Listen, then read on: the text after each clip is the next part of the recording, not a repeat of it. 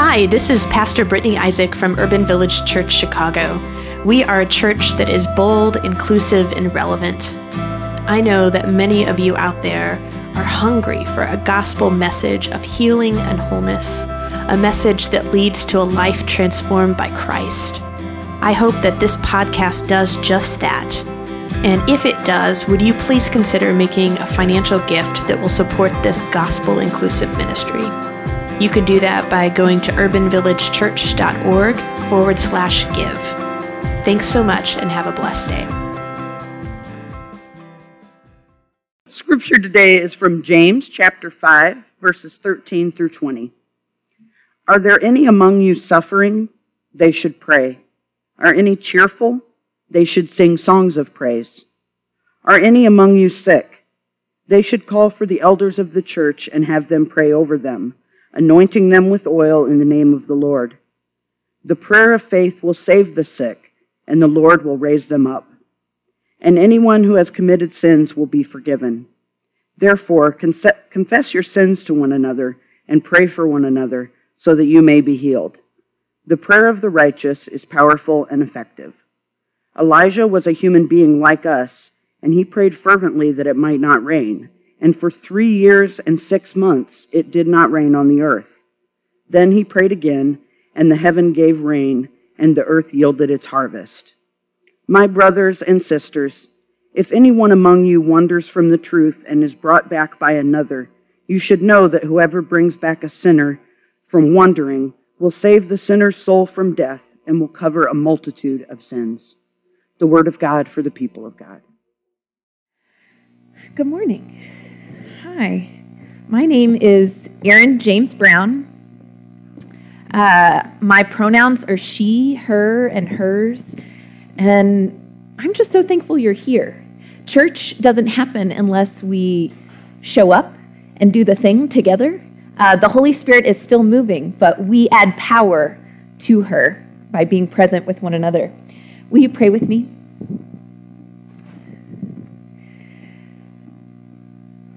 God, there is power in using our voice. We know this, God, because you use your voice to speak into life creation.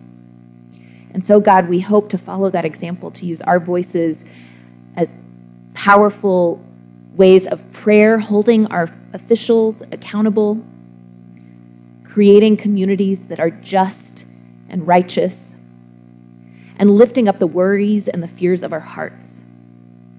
And so, God, we pray that you continue to help us find our voice, practice using it, and feel bold in sharing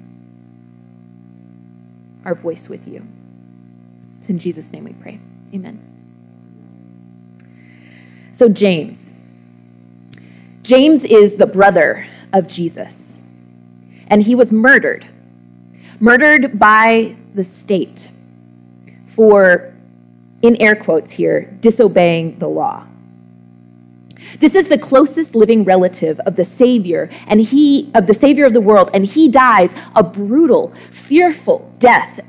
And so in his last sermon, which is pretty short and sweet, some really fabulous editors took his last sermon, added a few more things to expand upon it, and then sent it out to all of the churches in the diaspora, these fledgling communities that were out in the sticks trying to figure out how to behave, how to treat each other well, and how to do this thing called church, which church is just a churchy word that just means life following Jesus and life lived together.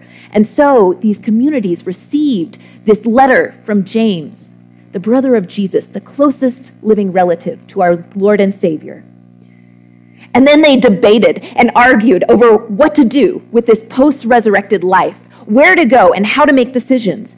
And James's words are kind of rambly, and they're meant to course correct the church so they didn't end up breaking apart like so many faith communities of that day did.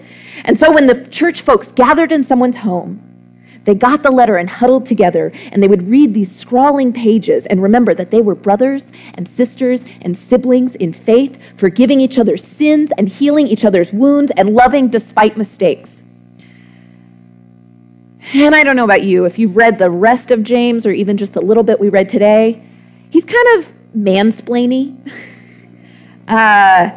He gives very clear instructions about all kinds of scenarios that I did not ask for. And it almost feels or reads like a late-night infomercial, like you go and turn on and he describes all kinds of situations and this one thing that can fix all of the things, like, are you suffering from stress? Are you sick as a dog? Are you just a failure? Well, then for $3.99, for 10 payments of $3.99, you can get prayer. This magical miracle activity acts like a DM in God's inbox. Feeling anxious? Pray it away. In the name of Jesus, you got a headache? Go get that olive oil out of the kitchen, mark yourself, and boom, that pain is gone, girl. Cursing in front of your parents and getting in way too much trouble? Say these simple words beginning with Our Father, and you'll never have to eat a bar of soap again. See, the problem is James sounds like rude. This letter can then be misconstrued and manipulated, totally changing the words of what he probably intended. And that's true of a lot of our Bible. Maybe you've experienced this. People who have used the Bible as a weapon against you or against the people you love. People have used the Bible to try and teach you how to be a person of faith when really what they're doing sounds like putting coins in a vending machine and just getting from God what you hope to receive. So, because this is the way our Bible is somehow misconstrued or manipulated or plucked and pulled apart, here at Urban Village Church, we are 4 sites across the whole city of Chicago, which is really radical and weird and awesome. But we're doing a sermon series called The Bible Doesn't Tell Me So, because we believe that there are so many things, platitudes that people throw out at the most inopportune times, like God helps those who help themselves, which, spoiler alert, nope, not in the Bible. Benjamin Franklin is credited with saying that. So we're going over these things that people think are in the Bible, but actually are not, and also things that have been used and abused, or just leaving us scratching our heads, pieces from the Bible that help us wonder, but also cause us really deep concern about what to do with this faith life. And so today's passage is about the power of prayer. The prayer of the righteous is powerful and effective.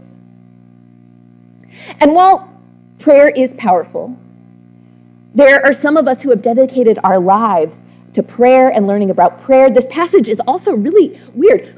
What is prayer? What does it mean to be righteous? What the heck is powerful and effective? And do we have like check marks to make sure we're meeting all of those goals? Prayer that is powerful and effective, prayed by the righteous, kind of sounds like if you prayed and didn't get what you asked for, it means there's something wrong with your faith life, or there's something wrong with your personal life, or there's secrets hidden within your heart that's keeping this prayer from getting through to God. And this interpretation, this passage of the prayer of the righteous is powerful and effective, at best is teaching us that prayer is a mode of using our voice. It is a powerful proclaiming our wants and needs to the divine. But it also, at its worst, can mean that some people have a better direct line to God, or that God moves their prayer up in the queue to receive and answer it first. It kind of feels like a pull yourself up by your bootstraps kind of prayer, when some of us don't even have boots or straps to pull up because we've been overtaxed and overcriminalized and enslaved and robbed and rounded up and targeted and feared. And so prayer is not something that is used to pull ourselves up by our bootstraps. Prayer is for everyone. I can be up here proclaiming that from the stage, reminding you that your prayer is just as righteous.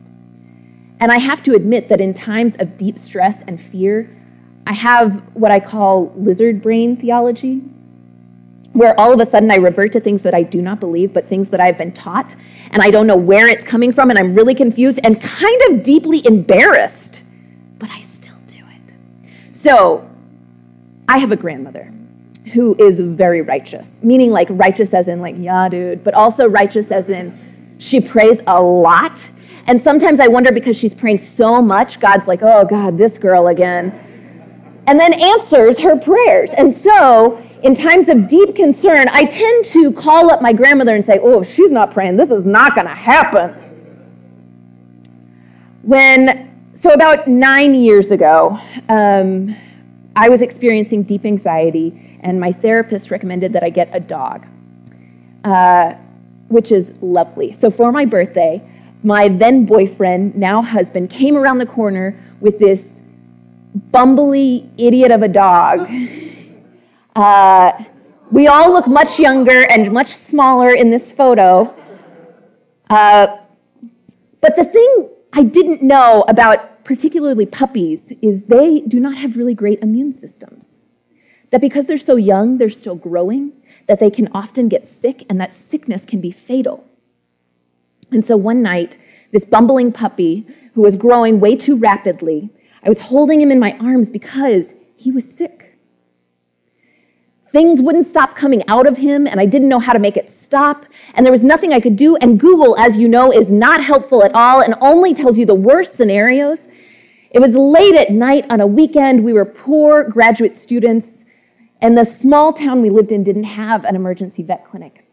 And so, throughout the night, I held this tiny, helpless puppy, and I cried and I prayed, and I didn't know what to do. I worked at a coffee shop at the time, and so I had to leave really early the next morning to go and make the coffee. And if you've ever been in a coffee shop or worked at a coffee shop, you know those big coffee grinders that just whir while they're grinding. And so as I'm grinding the coffee, I'm hoping that the buzzing of the coffee grinding machine is drowning out the sound of my crying at my place of work, because I don't know what to do. I don't know where to go. My boyfriend at the time, who is now my husband, was going to take the puppy to the vet, but it was still hours before the vet opened. And so, wiping away my tears, I ran to the bathroom and I called my grandmother. And I asked, can you get a prayer through? Because I don't know what to do. And this little poor thing is so cute and so helpless. And my lizard brain theology thought, if I didn't call Mimi, God won't hear it. And then, like, the lizard brain theology reinforces itself because this puppy is now, like, huge and bumbly and is still around these 9 years later. But then it like reinforces this feeling of, am I supposed to call Mimi every time? Is God really listening to me or only to the righteous folks? So I have this dog. He's 9 years old now. He's still an idiot. And his favorite pastime is eating trash. And he has the gut of garbage, strong steel gut, but also because he eats trash, he gets sick every once in a while. Recently, he was sick because he's an idiot eating trash, and I began to get worried again. Did he eat too many socks this time? He's getting old. Is he going to make it? But rather than reverting to my lizard brain theology and calling up Mimi, knowing that she cares and loves for me and for this weird dog, I also knew my prayer is righteous and powerful, and God cares. And so I did something a little weird. Instead, I went into the kitchen. I pulled down the olive oil. It doesn't matter what kind of oil you have in your house, but I dipped my finger in it. I marked the sign of the cross on this dumb dog's head. I lifted up his flappy ear and I whispered in it, "You are a beloved creature of God." And I prayed. And he was fine. Because he has a gut of steel. But also, I realized I had done something totally different in that moment. Rather than reverting to thinking other people's prayers were more righteous than my own, I had used my own voice to name and claim, God listens to me as well. God cares for this dumb puppy as well.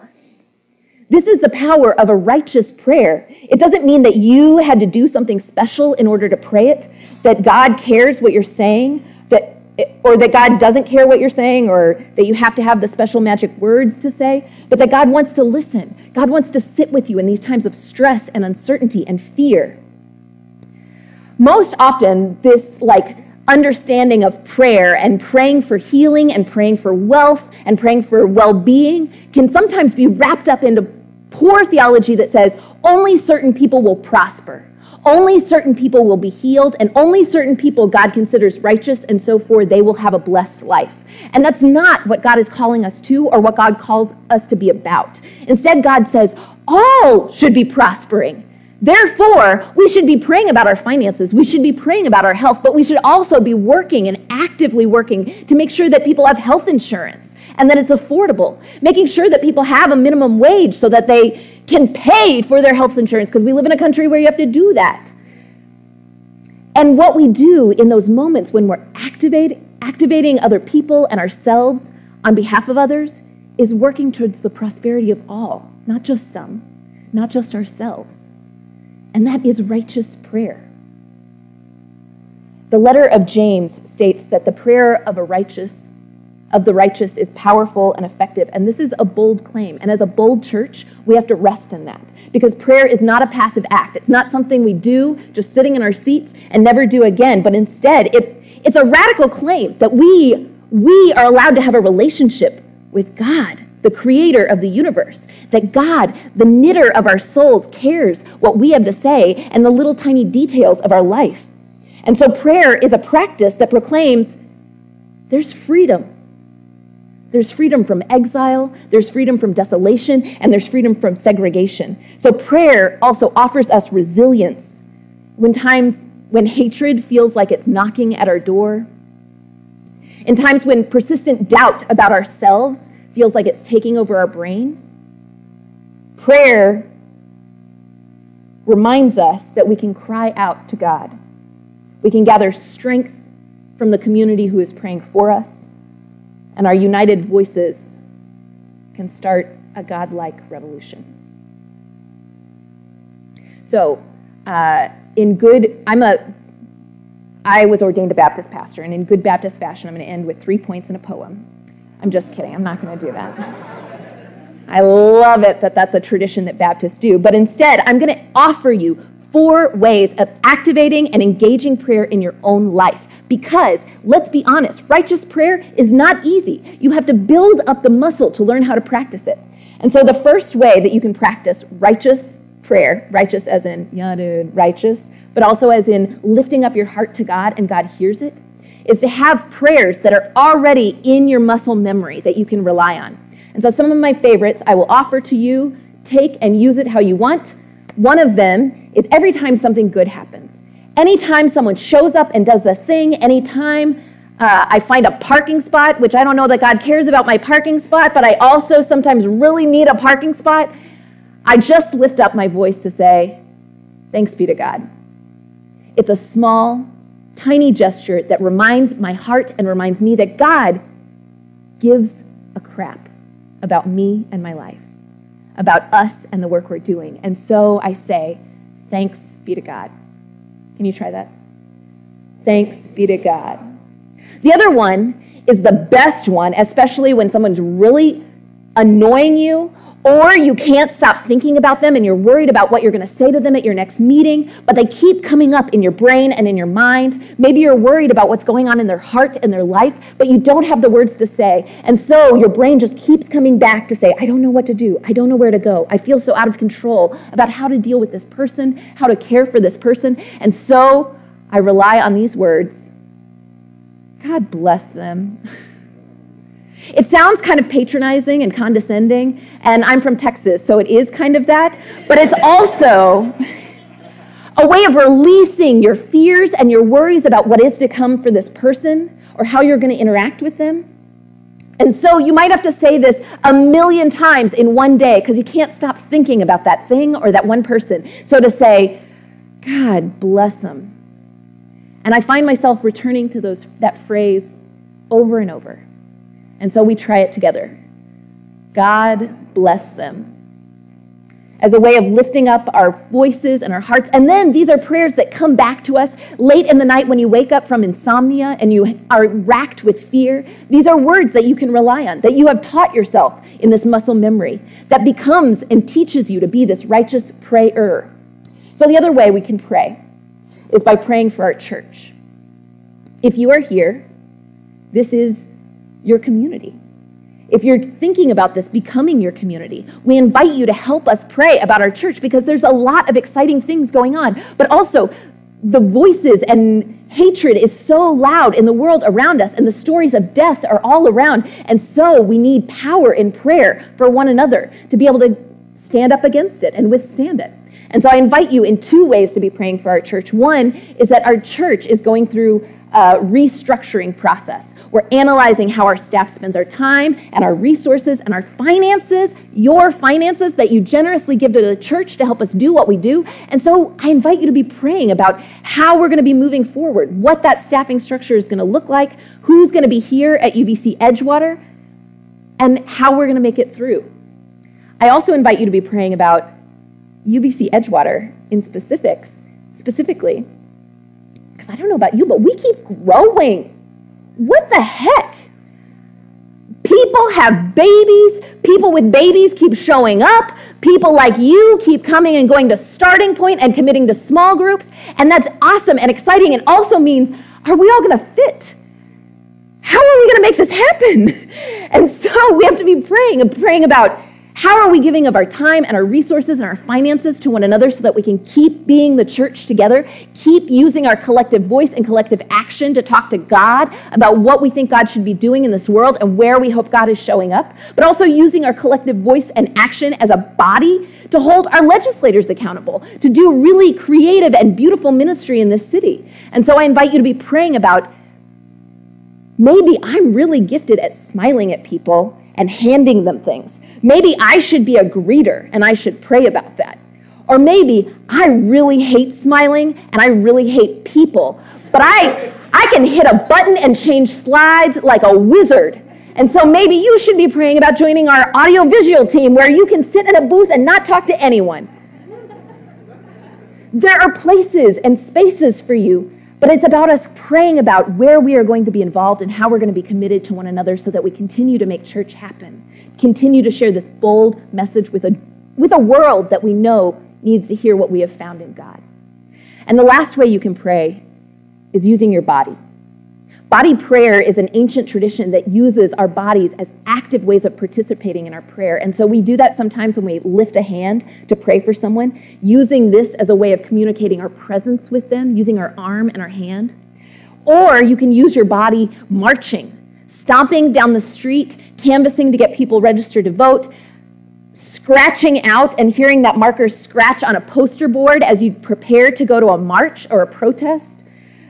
Using your body to pat herbs into a chicken so that you can roast it and take it to a family. These are all ways we can use our body as prayer. These are ways that we contribute to the community. Praying, using these prayers that we return to, like thanks be to God. Praying for our community that we believe is doing something incredible by igniting this city. And praying for each other, using our bodies as prayer. So, we're going to try it. Are you ready? I hope so. That's what Matt said. I invite you, friends, to hold out your hands, stretching your fingers a little bit wider. This is a posture of receiving, but also a posture of sharing and giving and generosity. And then I invite you to either flutter your eyes closed or find a fixed spot to rest your eyes on. And we pray. God, who fills the empty and restores life to the tombs. For generations upon generations, God, you have heard the cries of your people. You have been moved with compassion. And so we pray, God, that you give us the boldness of Hannah to cry out honestly and with emotion for what our needs are. That you give us the courage of Abraham to step out in the uncertainty and the unknown in order to build something new and beautiful, trusting that you will go with us, God. May we be persistent in prayer.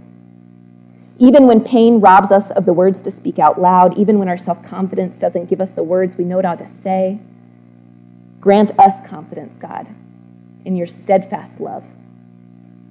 And so I invite you, church, to take your hands and place them over your heart. This is a posture of devotion. God, we are reminded we belong to no one else. We are your people, and you are our God. And so we are yours. We are yours. We are only yours. It's in the name of our brother and friend Jesus we pray. Amen.